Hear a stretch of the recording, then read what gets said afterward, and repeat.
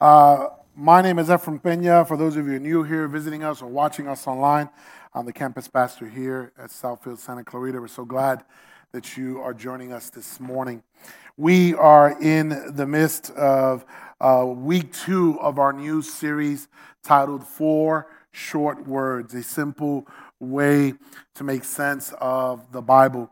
And as I mentioned last week, in addition to the Word of God, in addition to Scripture, we use several different resources that kind of help us kind of navigate our series, and we get information from. And if that is of interest of you, on the screen there, you have those resources that are good reads.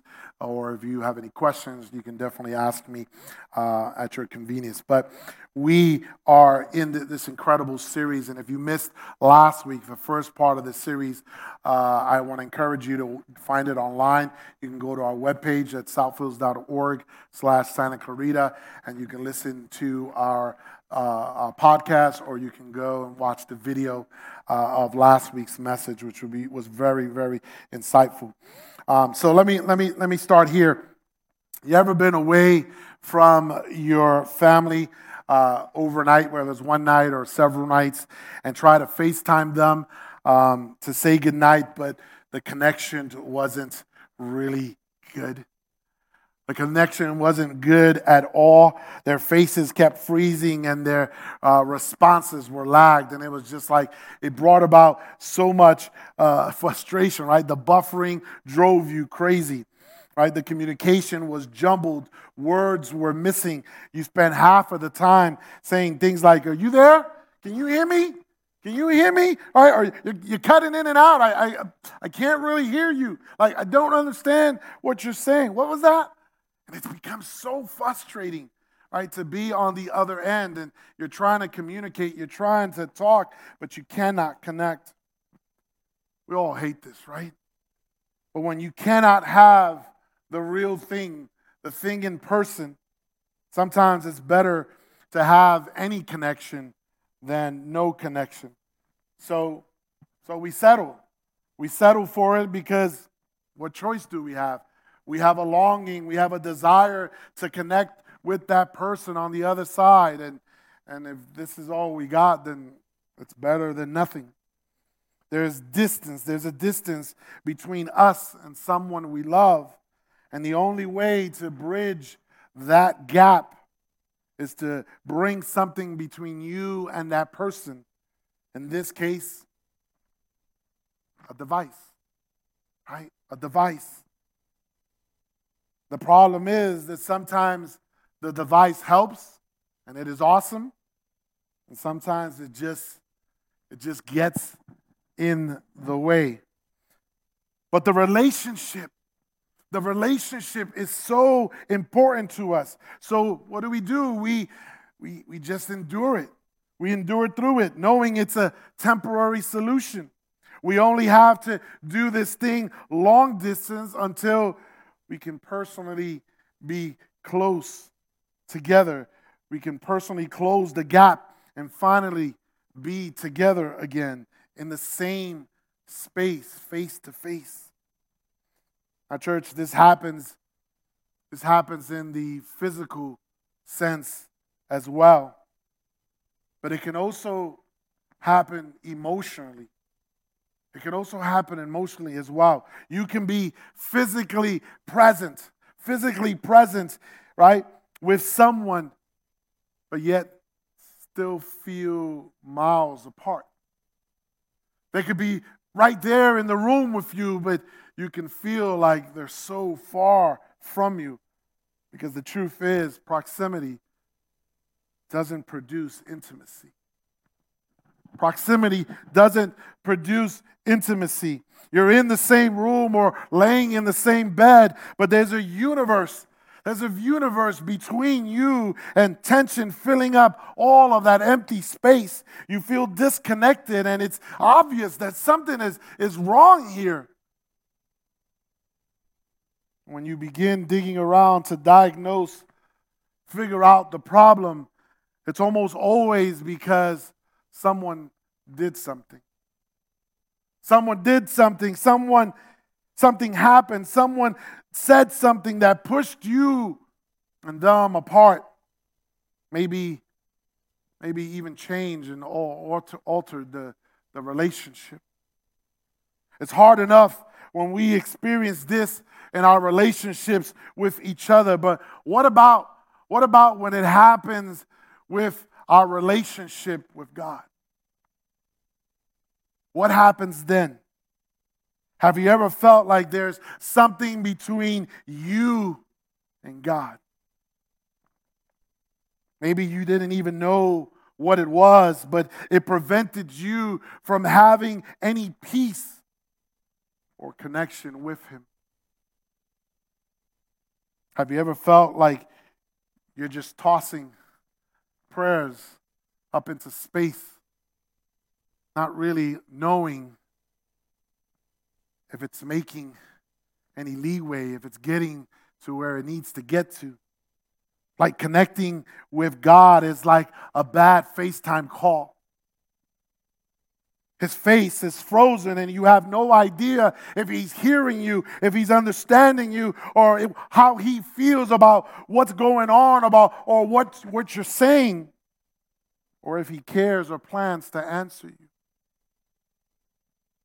Sometimes it feels like you're the little kid speaking to your Heavenly Father. Hey, can you hear me? Are you there? You're frozen. I don't hear you. Did you hear what I said? Did you understand?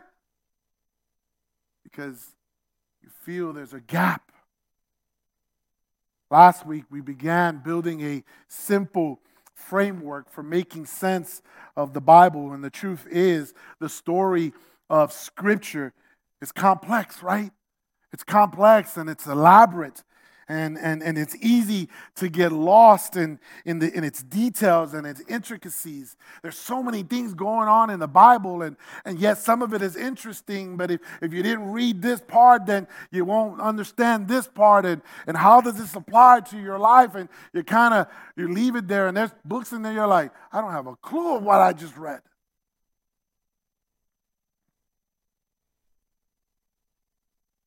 But its elaborate story can be broken down into 4 major movements or themes, and those themes can be summarized in 4 short words. Last week we began at the very beginning. In the first couple of chapters of Genesis, the beginning was all about of.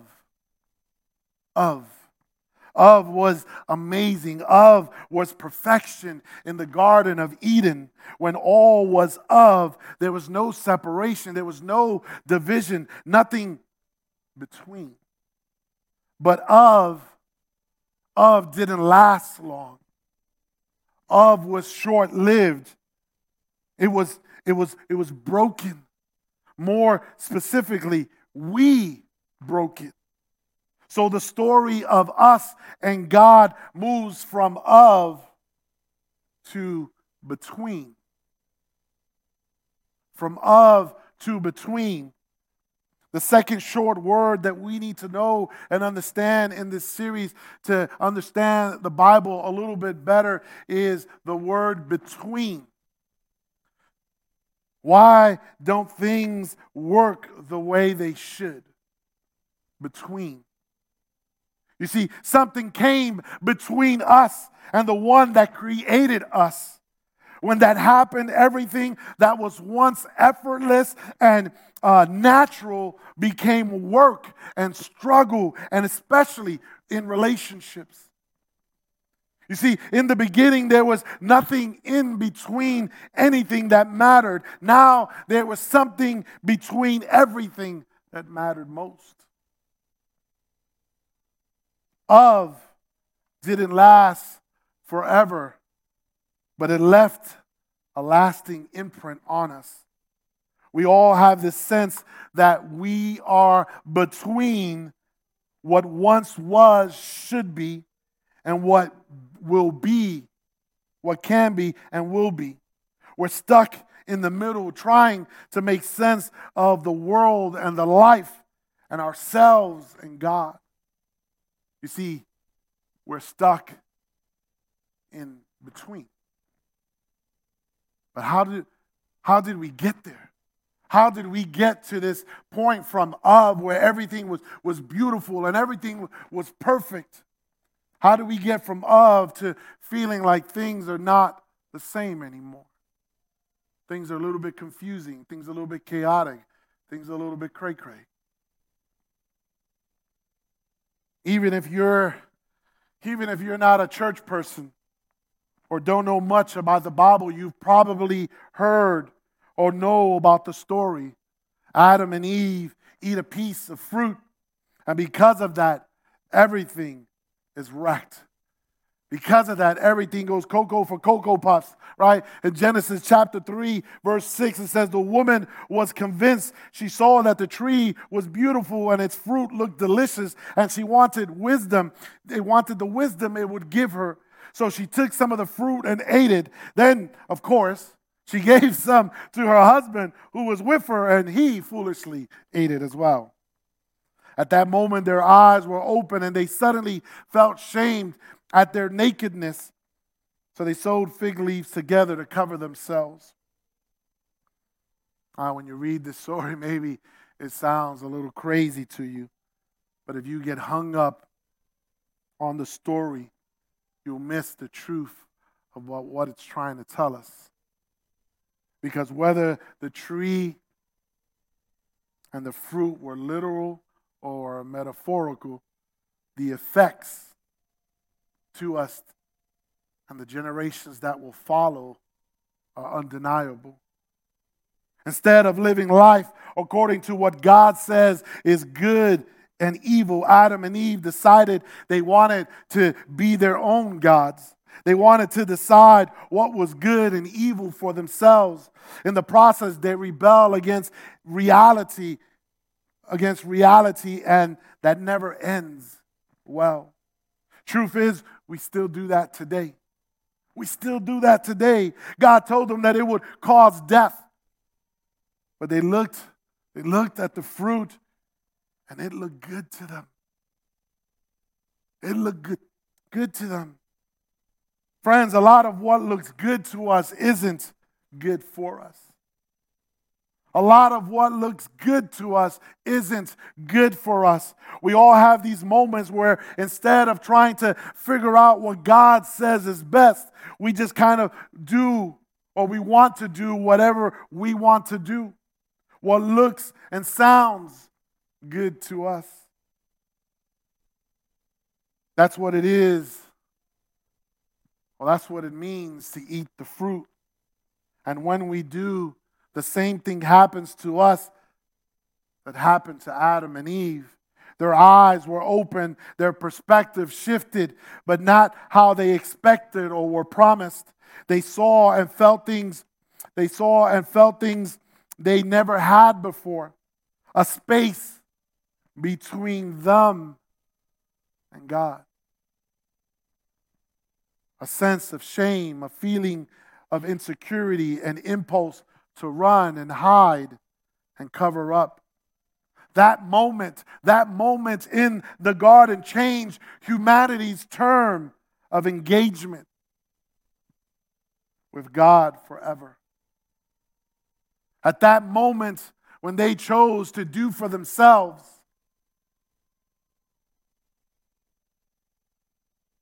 it went from of to between. Genesis chapter 3 tells us that they were banished. That they were banished from the garden. In other words, they were kicked to the curb. They were kicked to the curb. Of was broken, and now we were stuck in between. And the separation of sin, of what's between us and God, isn't just theological, it's deeply personal. Breaking our connection with God broke us. Breaking that connection with God broke us. It separated us. It took away what was already promised to us. And it caused a gap. But God, in His love and His compassion, desired a relationship with us. So much so that he began creating ways to close the distance, to close the gap between us and him.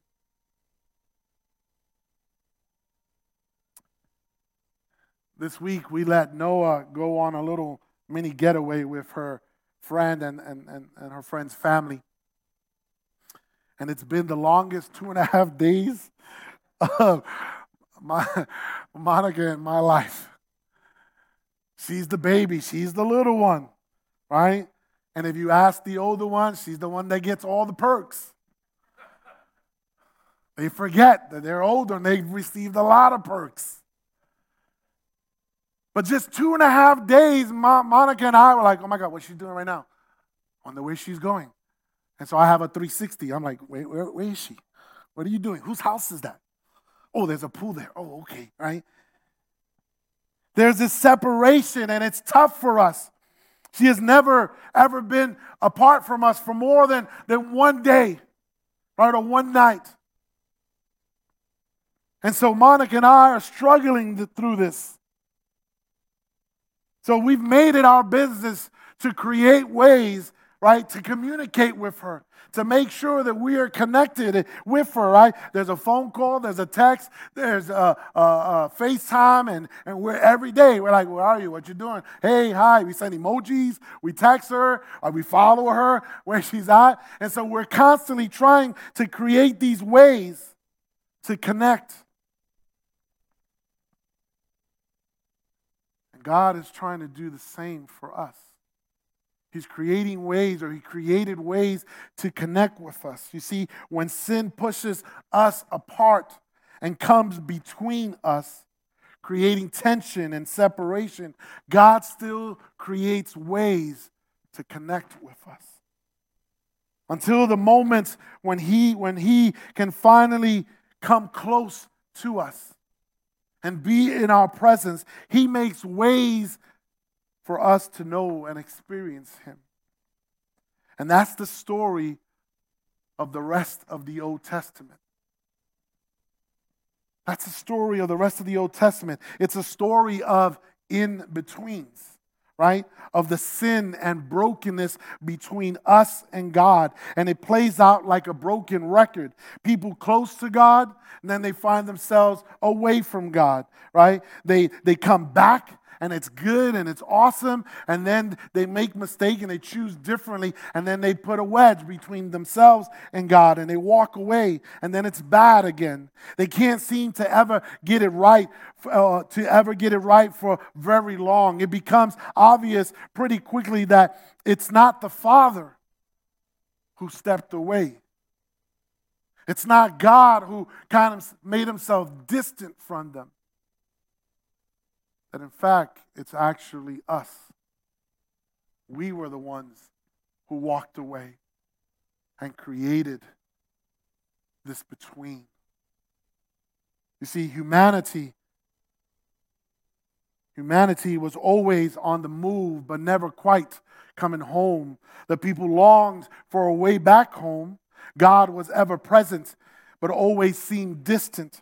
Still, he continued to build bridges while they built walls. He was willing to do whatever it took to close the gap between us and him. And that is the beauty of scriptures.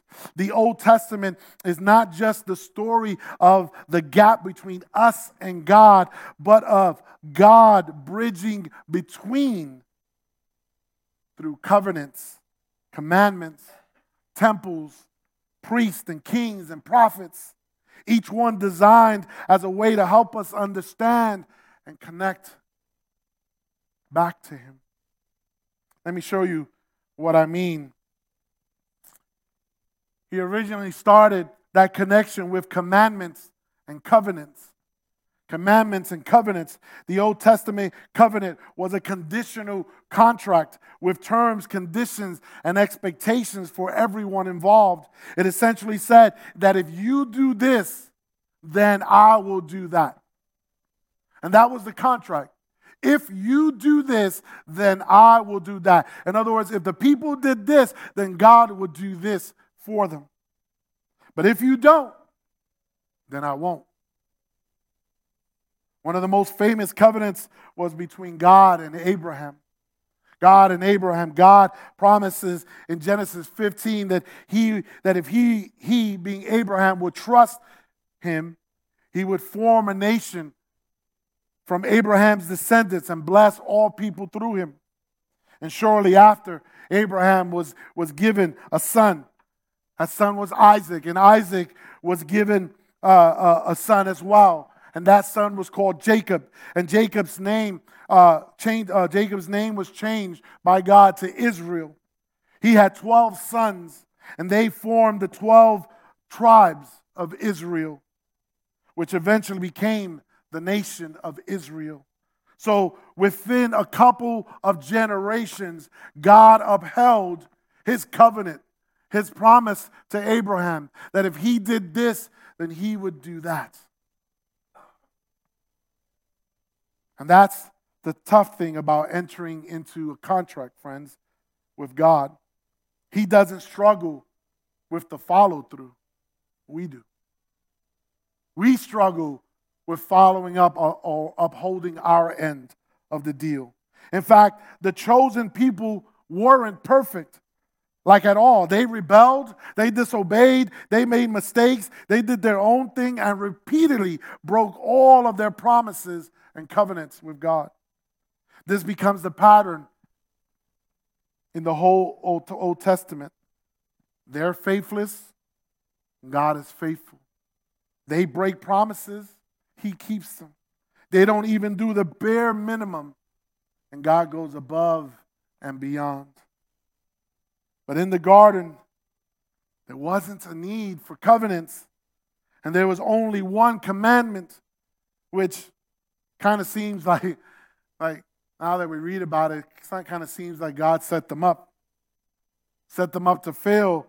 Why did God create the fruit in the first place?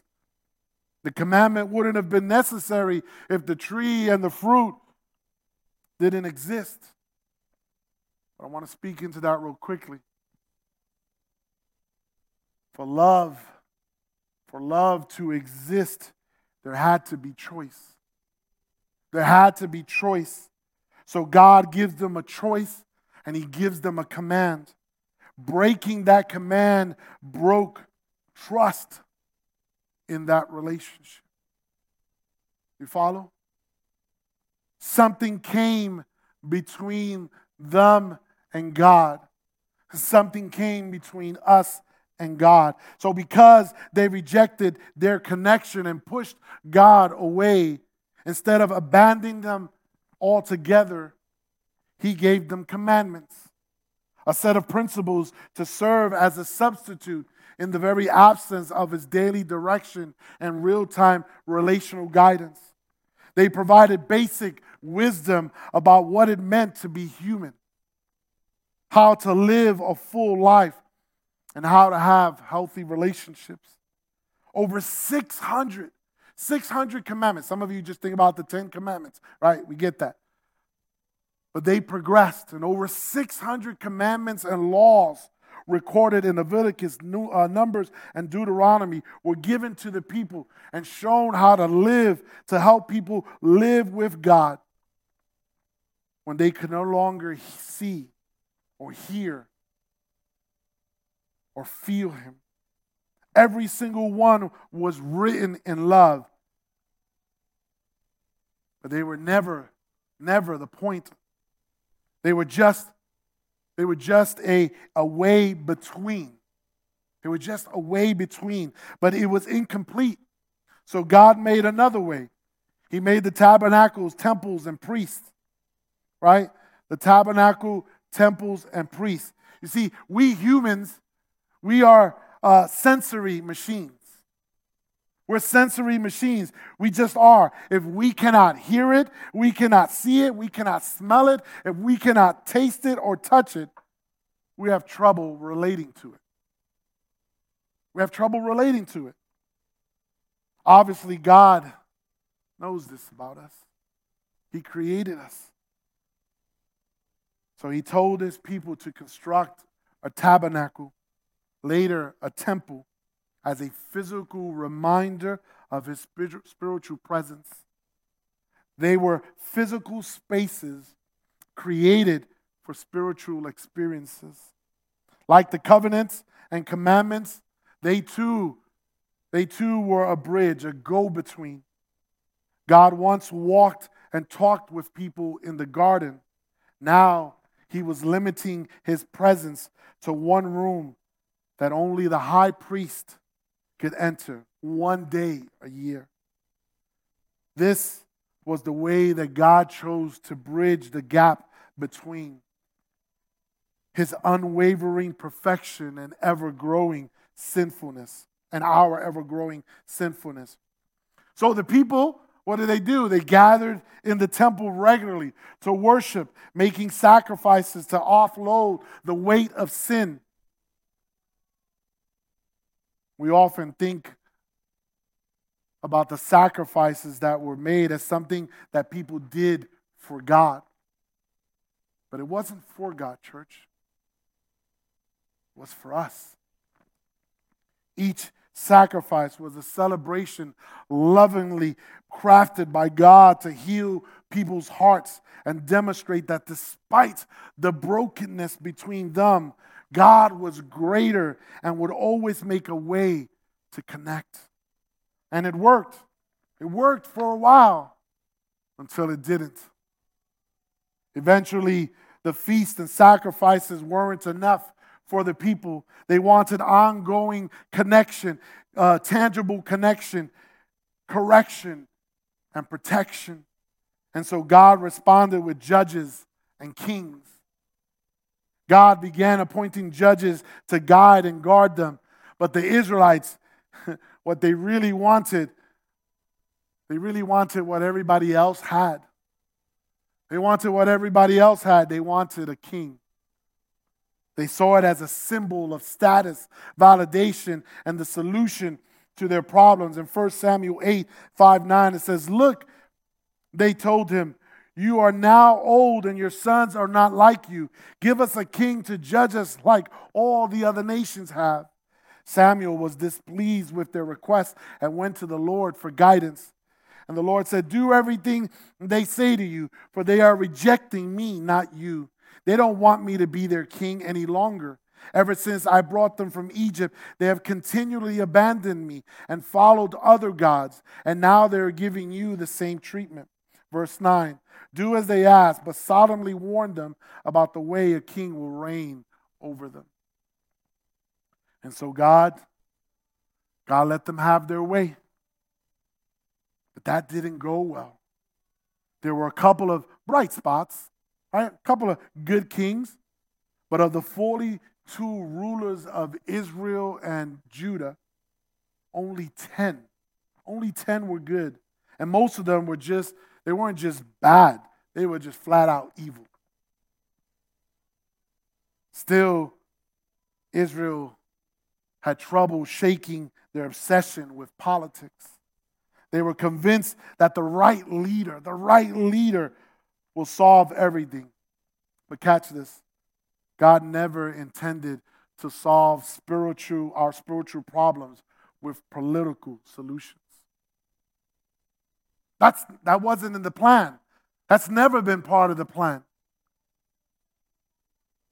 He's never wanted to answer your spiritual questions or bring solutions to your spiritual desires and needs through politicians.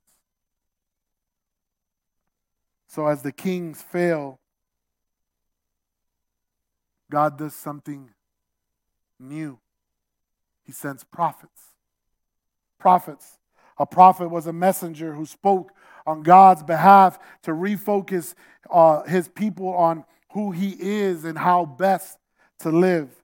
Unlike their kings, the people didn't choose their prophets. God did. And they varied styles and approaches, but shared one common message. And that was to repent. Repent. If you keep doing life this way, there will be consequences. You don't want them, and God doesn't want that for you. But they're coming. They're coming unless you rethink your position and redirect your actions. It didn't matter. The people mostly ignored them. And finally, God went silent. God went silent for 400 years. 400 years, right? 400 years, God is silent. There wasn't a single new commandment or covenant. He didn't speak through a priest or a prophet, a judge or a king. Generation after generation chose not to listen. So God chose not to speak. But this isn't just the arc of the story of Scripture. It's the arc of our story as well, church. The 4 words we're using to make sense of the Bible don't just describe the universal human experience with God, but our own personal experience with God. And when it comes to us and God, between is probably the experience that most of us are most familiar with. In the New Testament, Paul puts words to it. In Romans 7, 15, 19, and 24, he says, I want to do what is right, but I don't. I really do. I want to do what is right, but somehow I still wind up doing what is wrong. Ever felt that way? I'm sure many of us have, if not all of us. Like we're at war with ourselves. Paul's going on and he's saying, man, I know who I'm supposed to be. I know who I'm of, right? But that's not all that's inside of me, right? There's this other part of me that kind of gets in the way, that just wants what it wants, that wants to do its own thing. I need help from outside of me to be the best of me. Church, here's the truth. Sin isn't just a force in the world. It's a force in you and in me. There will always be a part of you that tries to come between you and God. And when that doesn't happen, you've achieved perfection. And I'm sorry to tell you that perfection is only when we get to heaven. And every time, church, it happens, sin fills the between with shame. Sin fills the between with separation. Sin fills the between, leaving us broken and scared and scarred, because the truth is, centering our lives around ourselves and not God leaves us aimless, leaves us alone and in agony. Not because God is punishing us. That's not the God that we serve. He's not about punishing us, but because we are made for connection with Him. And when we are out or we are without that connection, our lives do not work the way they were intended to work. The way He created us to work, in connection with Him. And we won't feel right until that happens, until we have reconnected with Him. That eternal battle is a lot for a person to carry around. Let's be truthful. It's a lot for us to carry around. Everyone experiences it the way the word experiences, whether they have words for it or not. When you read Psalms, that's all it is, right? Page after page, echoing our part of our struggle, expressing the struggle of our souls in between. There are moments when we're asking God for direction. There are moments when we're asking God to eliminate our enemies. There are moments of God where the Psalms is just saying, God, I'm so confused. I need you now more than ever, right? There's so much going on. The psalm is a confession, admitting our sin and processing our pain with God. Bob, I just skipped down a few, okay? The psalm is a confession, admitting our sin and processing our pain with God. King David wrote these words after he committed adultery and murder. Right? He was writing the book of Psalms, and so he wrote these words after he had just committed adultery and murder. His life was absolutely falling apart. And he realized, man, this is going on in my world, and I need God to intervene. But you don't have to blow up your family and murder someone to feel these words, church. They're a cry of between. And I love that it's all in there, the good, the bad, and the downright ugly. The Psalms make it clear that we don't need to clean up or edit our feelings or our language before coming to God. You come to God the way you need to come to God. And you say and you speak exactly. It's not coming to God doesn't require you to speak the eloquent words. Have the right words to say, to speak in Christianese. I remember when my wife started first praying and I just knew, and I was like, I don't have a clue of what she's saying. She sounds beautiful, but I don't have no clue. And even today, my conversations with God are just downright gritty. You see, God can handle it, and He even desires it. We're not too much for Him. He wants a relationship with us. So let me wrap this up this morning. What you see when you read the scriptures is that confession is how we close the gap of disconnection between us and God. Confession.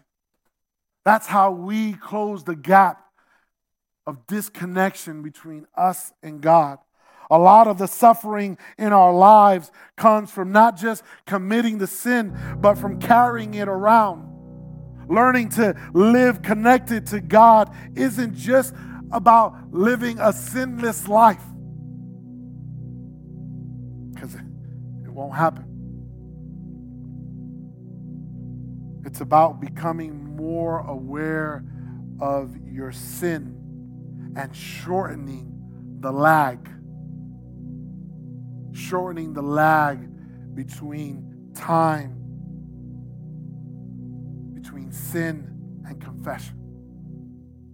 Shortening that time between your sin and your confession. Church, the longer we carry our sin around, the longer we're forced to live in this space between burden and freedom, shame and peace. And I could bet every dollar in my pocket you don't want to live with that burden. You don't want to carry that shame. I believe with all my heart that we all want to live in freedom and peace. The story of the Old Testament begins with the words, "It is good," but ends with the feeling that all is lost. It begins with "of" and ends with "between." And yet in the silence, God was preparing a permanent solution that would change everything for everyone forever. In that silence, of 400 years, God was still creating a way. God was still in love with his creation. He was still in love with us.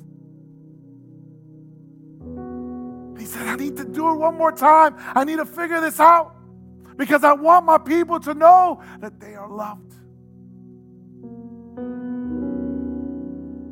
And so he creates this new way. And not to give it away, but spoiler alert, if you skip all the way to the New Testament, God ultimately settles the gap through Jesus Christ. Through Jesus. I can't help but swallow up in tears because my story doesn't end in my shame. My story doesn't end in my lack of peace.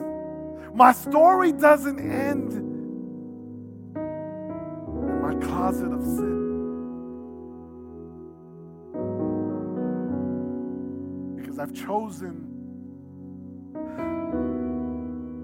to shorten that gap, that space between sin and confession. And I've asked him to forgive. Once Jesus came, the only gap that remains is the one that we create when we choose to stay in our sin and settle for life at a distance. And so I wonder today, church, I wonder what you are carrying around that's keeping you from that kind of connection. From that kind of connection that you desire, that you were created, that was embedded inside of us to want and to have with our God. Think about that.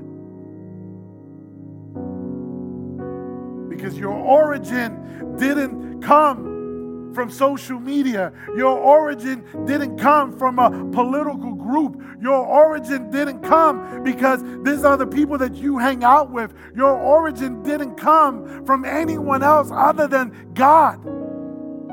He is your of. And he created you with a burning and a yearning desire to be connected to him.